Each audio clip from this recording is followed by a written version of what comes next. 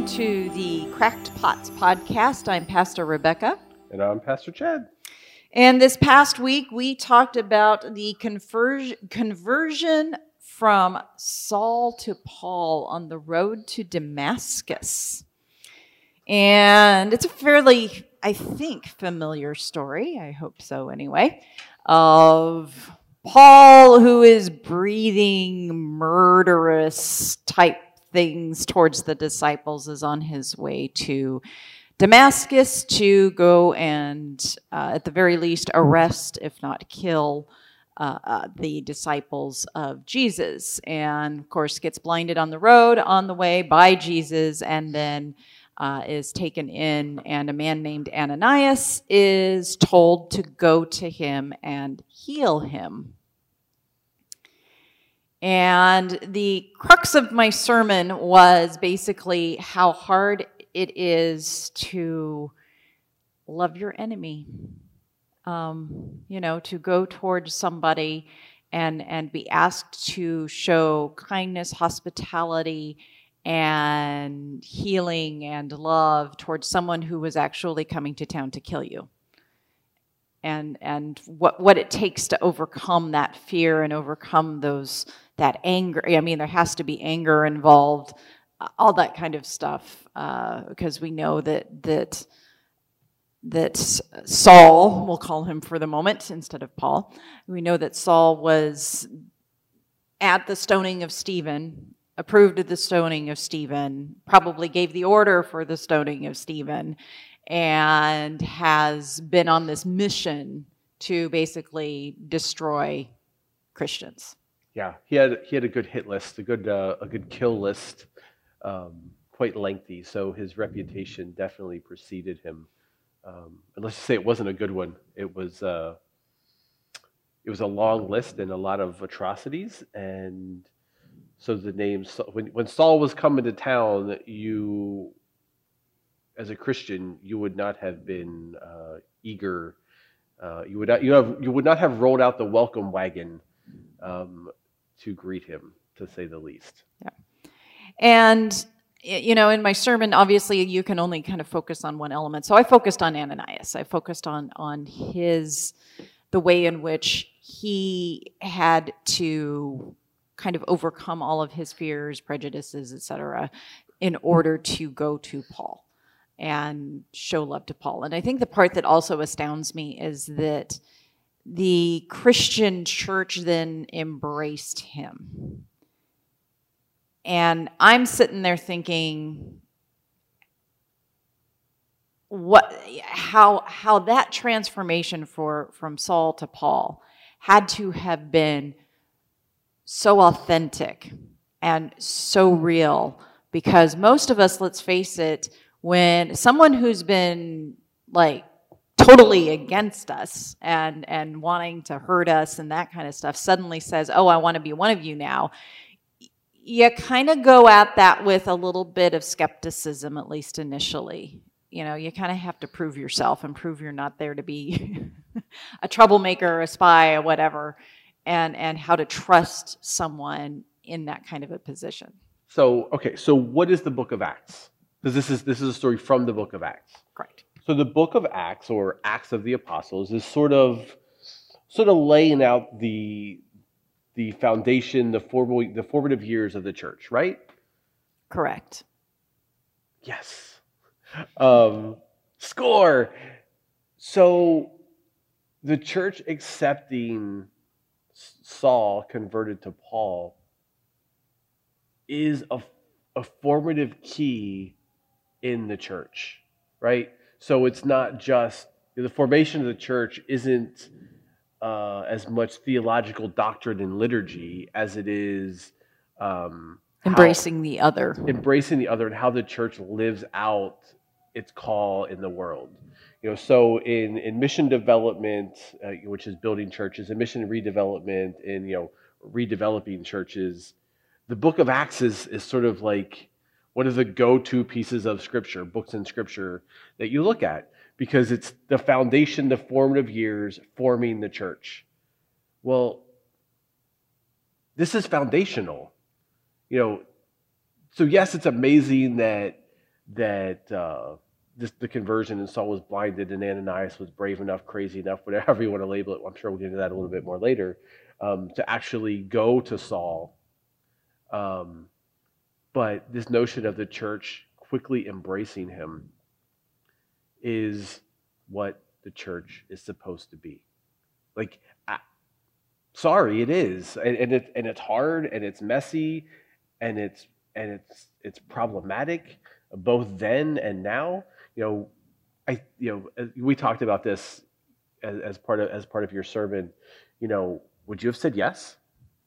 Like if God taps you on the shoulders, like, hey, I need you to go to Saul. Like, I have to wash my hair.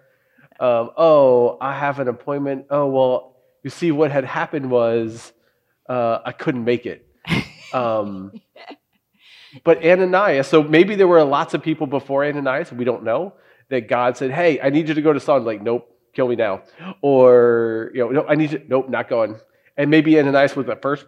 Maybe Ananias was the first person God asked. Maybe Ananias was the 100th person God asked. We don't know, but we know Ananias went. And as one of our parishioners says, it's probably for a reason we don't know that. Right. Yeah. And that's very possible, but we don't know. So let's ignore the fact that Ananias could have been 1 through 100. Who knows in terms of the number of people whom God asked. But Ananias went, and it's. There's a bravery in that, and there's a bravery in a church with a capital C or little c for that matter, to be brave enough to say, this isn't what we thought. You're not who we thought you were, but we recognize that God is a God of change and God is a God of transformation. And we will embrace that the transformed you. Right. I mean, there's huge. Beyond liturgy, beyond all the other things that we cling to as church, what we really need to cling to is this notion of acceptance and grace, and because our default is skepticism. Absolutely, our default is nobody changes like that, or they have an agenda, or that's typically our default, just because that's our experience. Yeah.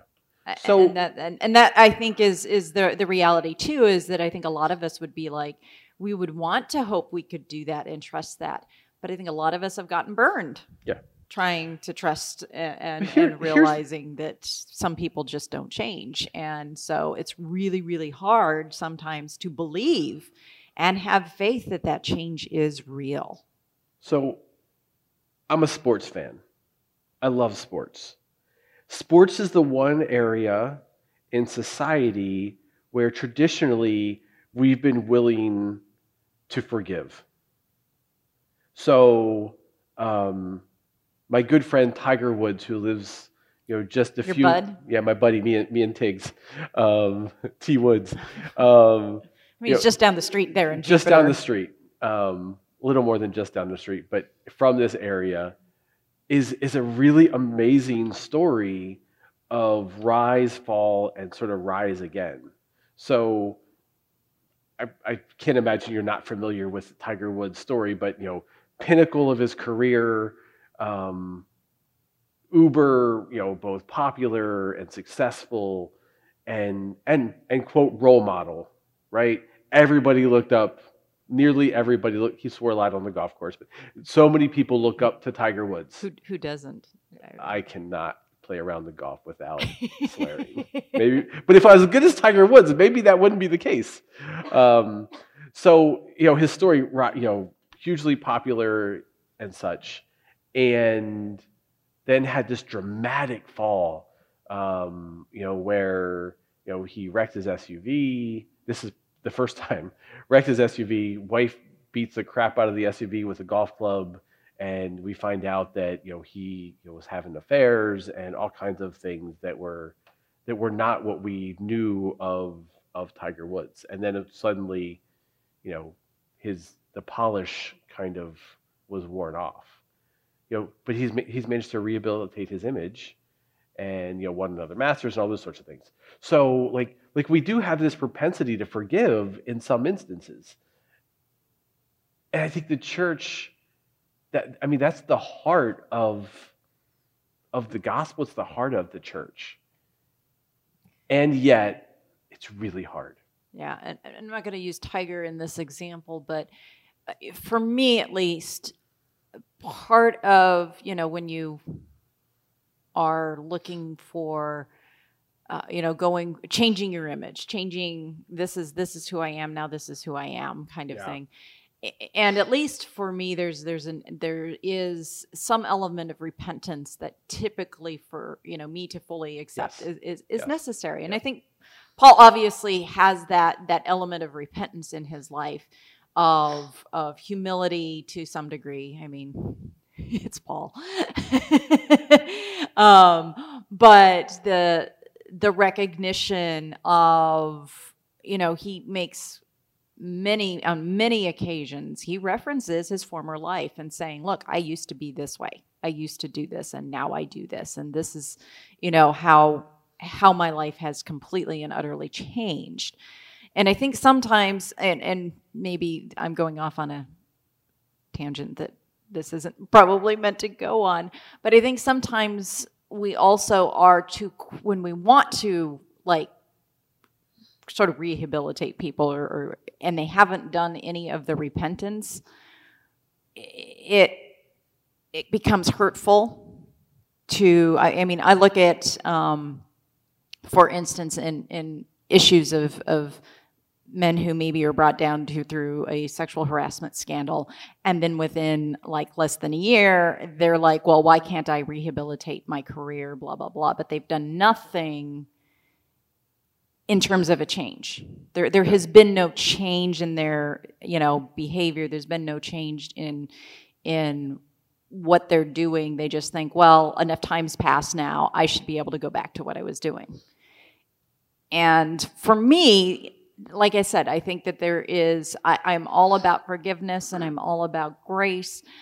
But if you want, there are consequences when you do things. Yep. And where's the change? Where's the yes, I am transformed. Paul clearly was transformed. Yep. And immediately, it says he goes into the synagogue and he begins preaching Jesus, which there's a transformation. When, he had just been breathing murderous threats, now he's going and saying something completely different. And so you see that transformation happen. And I think that transformation is a huge part of how we are able to extend the grace and the forgiveness. So that becomes for me that pivotal point of where's the change? Where's the change that is going to be something that gets lived out, is going to be something that is seen amongst the community and the people. So again, I come back to Ananias, who does not know what kind of change he is going to be facing with this guy. And so that leap that he has to take to trust that what God told him is obviously going to be true, and that this is something that's really important. He has not had the opportunity yet to see the changed Saul into Paul. And he goes. Yeah, and so here's another piece of that story that I think makes that conversion part maybe easier. So Saul's rolling around, on his way to Damascus, persecuting Christians, and then Jesus shows up and blinds him.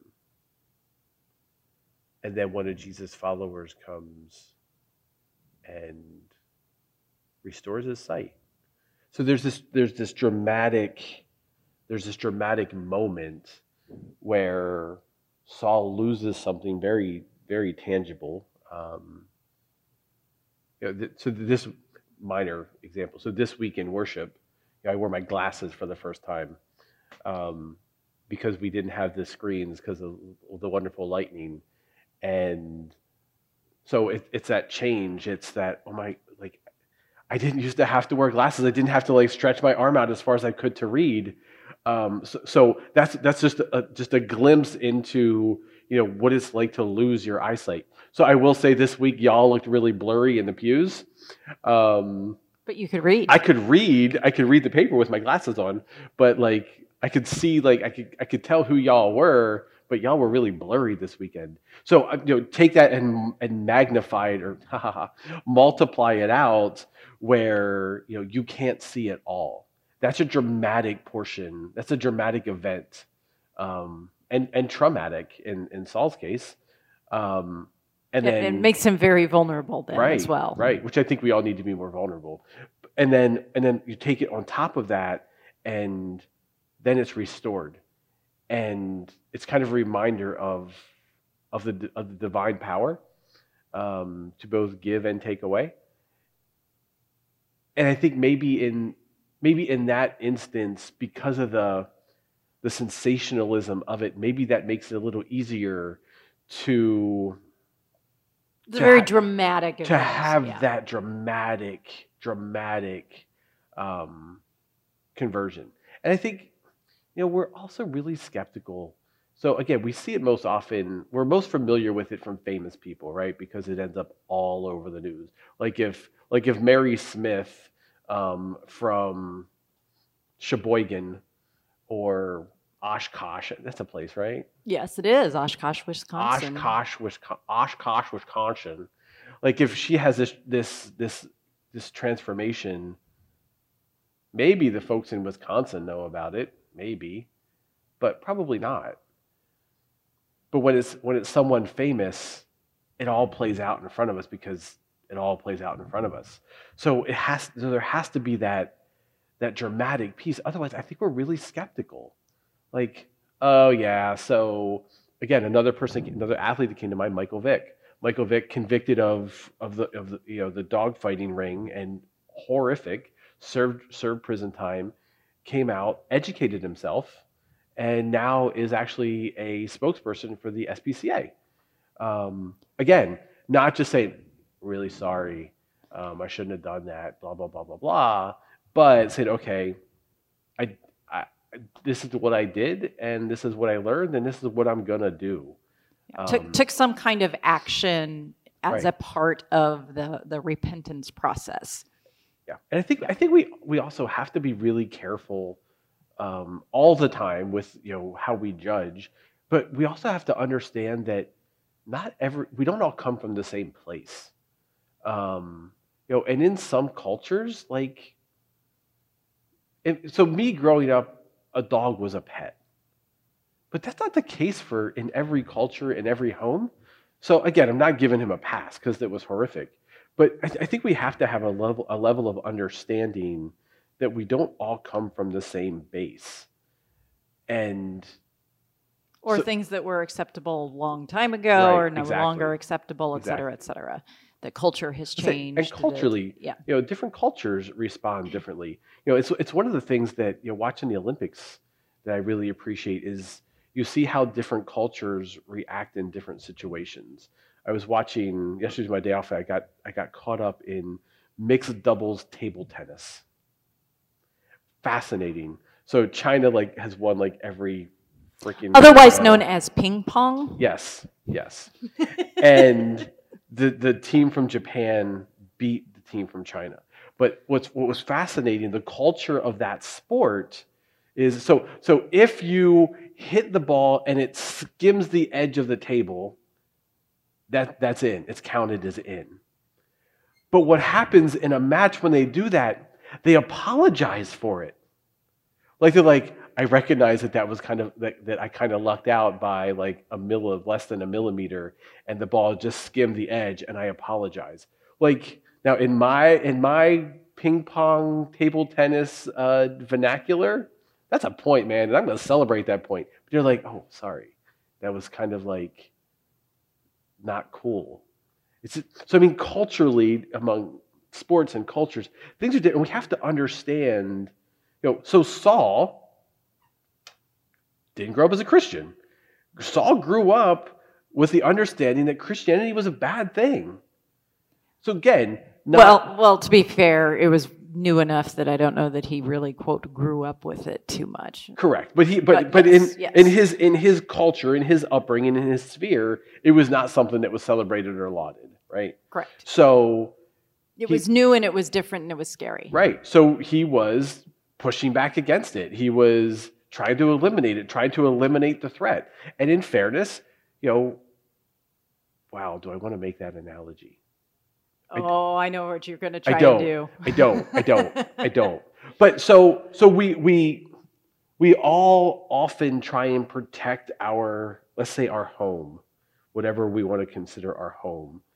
And we push back against it, and not always in good ways.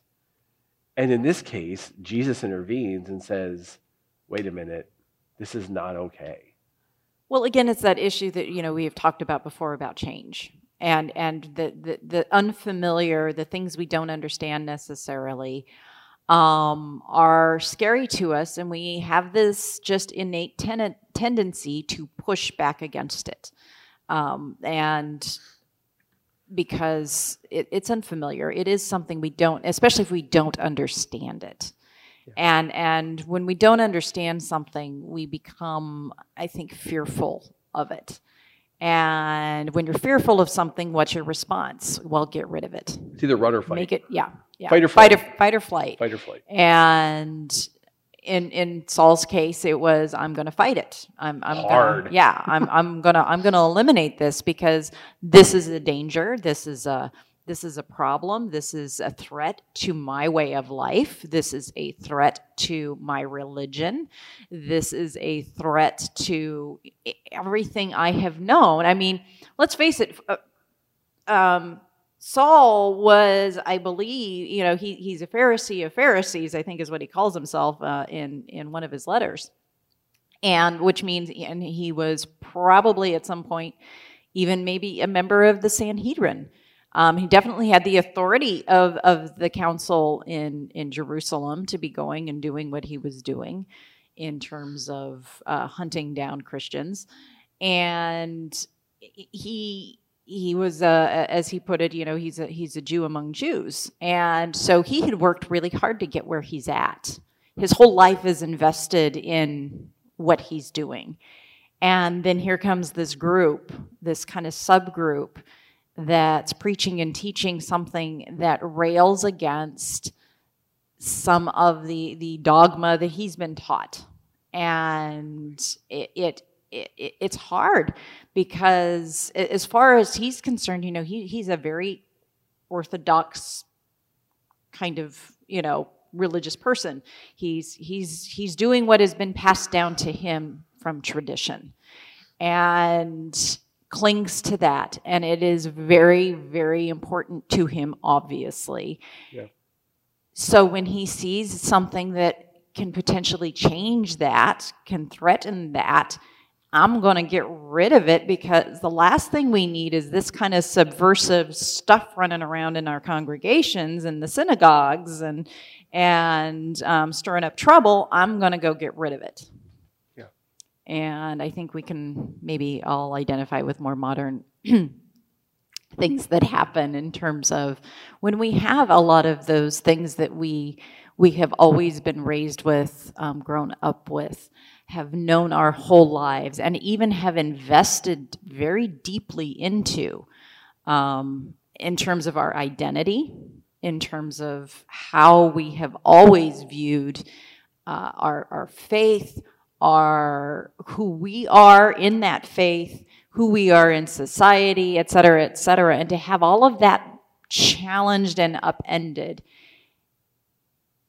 it doesn't happen easily.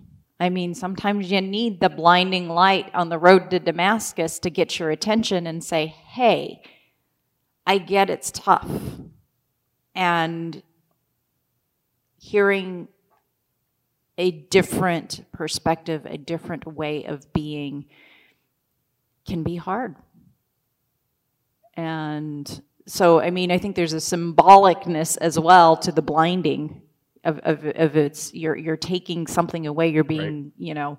Your sight goes away, and you have to see the world in a new way. Yeah. Yeah, absolutely. And I recognize, and I think Scripture kind of glosses over that part of it for Saul. Kind of glosses over the challenge of it. I mean, it's just a great sensational story. So, Yeah, you know, yeah. But I think if you dig a little deeper, there has to be a challenge there, right? And maybe not. I mean, maybe that huge divine moment eliminates some of or doubts, all of the fears. doubts, all of the fears, and says, okay, so yeah, this is hard. Yes, I know I used to be on Team No Jesus, um, And now I'm on Team and Jesus. now I'm on Team Jesus. Like that's a huge thing. And I think for most of us, our shifts that we make are rarely that sudden. Well, so I think we see this in the church though, right? So I think people who are new to the faith, people who didn't grow up in the church, they have a different level of appreciation for church. That's not to say that if you've been a lifelong Christian and a lifelong church member that you don't appreciate the church. Please don't hear that. It's just different. But there's a different expression. There's a different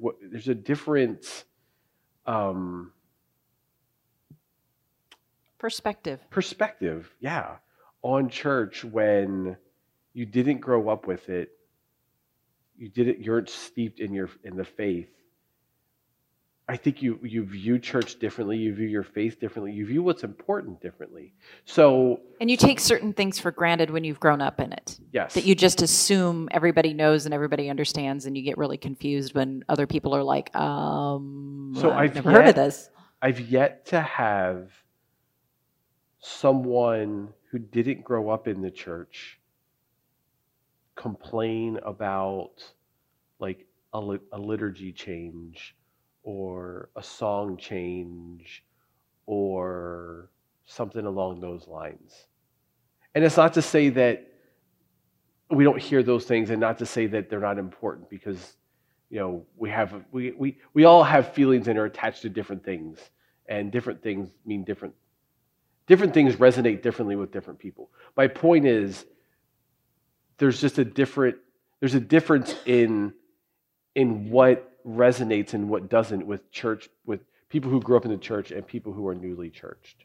And it's just an interesting dynamic and difference between the two. Again, not to minimize, people who have been in the church for their entire lives, and not to minimize what they want in worship. But there is a distinct difference between the two that I find interesting. Well, and due to our lightning strike, my sermon was not recorded either, thankfully or regretfully, depending on how you viewed it. As I approached the sermon, one of the things I realized was there was not, if I had chosen to go down the path of preaching more from Paul's perspective, I don't know that it would have been any more well received than the love your enemies side of it. Because, again, from Paul's side of it, we're doing this theme of unraveling. What's unraveling? And it's basically his entire life is unraveling. And everything he's ever known is unraveling. And that I don't think people really appreciate necessarily. And yet when they recognize in their own lives, their own faith or whatever, when they're challenged by things that might unravel the perceptions that they have always held, someone was I occasionally get, people who aren't always real happy when we're not just saying, God loves you, God loves you, God loves you all the time. Right. We actually turn around and say, yes, God loves you, and you need to love in return. And it's that second part that they aren't always embracing quite as well, because they don't feel that's the gospel to them. They don't feel that that's, they're the good news, that there's a role to play, as you called it last week. Right. It's, Christianity isn't a spectator sport. Yep. That there is a role we play. That our salvation, yes, is taken care of, but that doesn't mean that as Christians we just sit back and do nothing. And so I think the whole notion of anything that has to unravel in our faith, in our lives, is scary for people, and it becomes a less, quote, church becomes a less safe space for them in terms of when you get challenged. And, so I was looking at, there isn't a sermon here that isn't going to challenge if I feel I'm being faithful to what the story is about. Right. And I think as church we need to embrace challenge, because it's helpful. It's how we grow. That doesn't mean you always have to agree. Right. And be like, I don't know if that's really how I understand that or whatever. That doesn't mean, you have to accept 100% whatever the pastor says, unfortunately. But at the same time, to listen to it in a way that it does challenge you and makes you think about it. And if I were not challenged, I look at how my faith journey, like I said, for Paul, his transformation is rapid. It's a boom, you're blinded, and within days, he's, in the synagogue now, suddenly preaching whatever. I can say in my own faith journey, such transformations have taken considerably longer. It has taken, people presenting things that have challenged me, and I have to chew on them for a while. I have to think about them for a while. I had a seminary professor who said something one time that I had a very visceral reaction to in terms of what they said, and I was like, this can't be. This is not right. It took me 9 months to, not to bring up birthing analogies, but to gestate, took actual 9 months for me to really, really sit and chew on what they had said. And finally, after about 9 months, I was kind of like, oh, wait a minute. This is how this is good news to people in these situations. It maybe didn't sound like good news to me because it meant me losing something I valued. Right. But what it finally transformed into for me was recognizing that for somebody else, losing that was a good thing. Seminary is really hard. Seminary's tough. I don't mean hard academically. Scholastic. No. Some classes more than others. But seminary is hard because it does challenge you to look deeper into Scripture and not read just from the surface, and challenges some preconceived notions and challenges lots of things. They always told us when we got into seminary that seminary was going to tear your faith down so they could build it back up. Yeah. And it was a hard process. It was. I remember, and I've shared this before, we had a place on campus where everybody had lunch, the refectory, and we go to lunch, and it was always buffet style. Man, those ladies could make some good food. I'm getting hungry. Tacos today. Yes, Taco Tuesday. But we'd go through the line. I remember being in line with, and the beauty of it wasn't just students. It was students and faculty, and you'd get lunch, you'd go through the lines together, and then you'd sit at tables together. And so you really got to know your faculty. At least this was my experience in Gettysburg. I don't know if that was the same with you at Luther. And I remember sitting with, going through the line with my New Testament, one of my New Testament professors, Dr. Mark Vitalis Hoffman. And yeah, he said, "How you doing?" I said, "I hate it. I hate this. This is hard. I didn't expect these challenges. I didn't expect, to have to struggle like this with the pieces of Scripture I thought I already knew. I knew there was a lot I didn't know. I didn't think I'd have to struggle with the stuff that I thought I already knew. And he just kind of laughed. And yeah, you go in thinking you're going to get just more information, more on building on top of what you already have. You don't realize you're going to have to tear down what you've already. Well, the thing is, you don't actually get a course on every book of the Bible. There's books of the Bible that you go, oh yeah, that's part of Scripture. The pastoral epistles, right? I mean, that's a book in the yes, that is a book in the Bible. A class on James or Jude. Right. But you get, what you get is, okay, so we're not going to go through every book, but we're going to give you a foundation for the books we don't cover that you're still able to, sort of go through the exegesis process and boil it down to what you need. But it's a struggle. And in some ways, I wish everyone had that struggle, because it is really, really transformative. And yet I'm also glad that not everybody goes through that struggle. Because again, it is just that. It's a struggle, because Scripture's not easy. It's not meant to be easy. So if you feel challenged, don't take that personally. And I think that's one of the things I didn't expect coming out of seminary, was for people to take being challenged by Scripture so incredibly personally. Like we're personally attacking whatever their perspective or view is, and it's like, well, no, that's not what we're doing. Yeah, it's not. Hey, I'm going to write this sermon with this person in mind. So Susie has a sermon because Susie needs to change.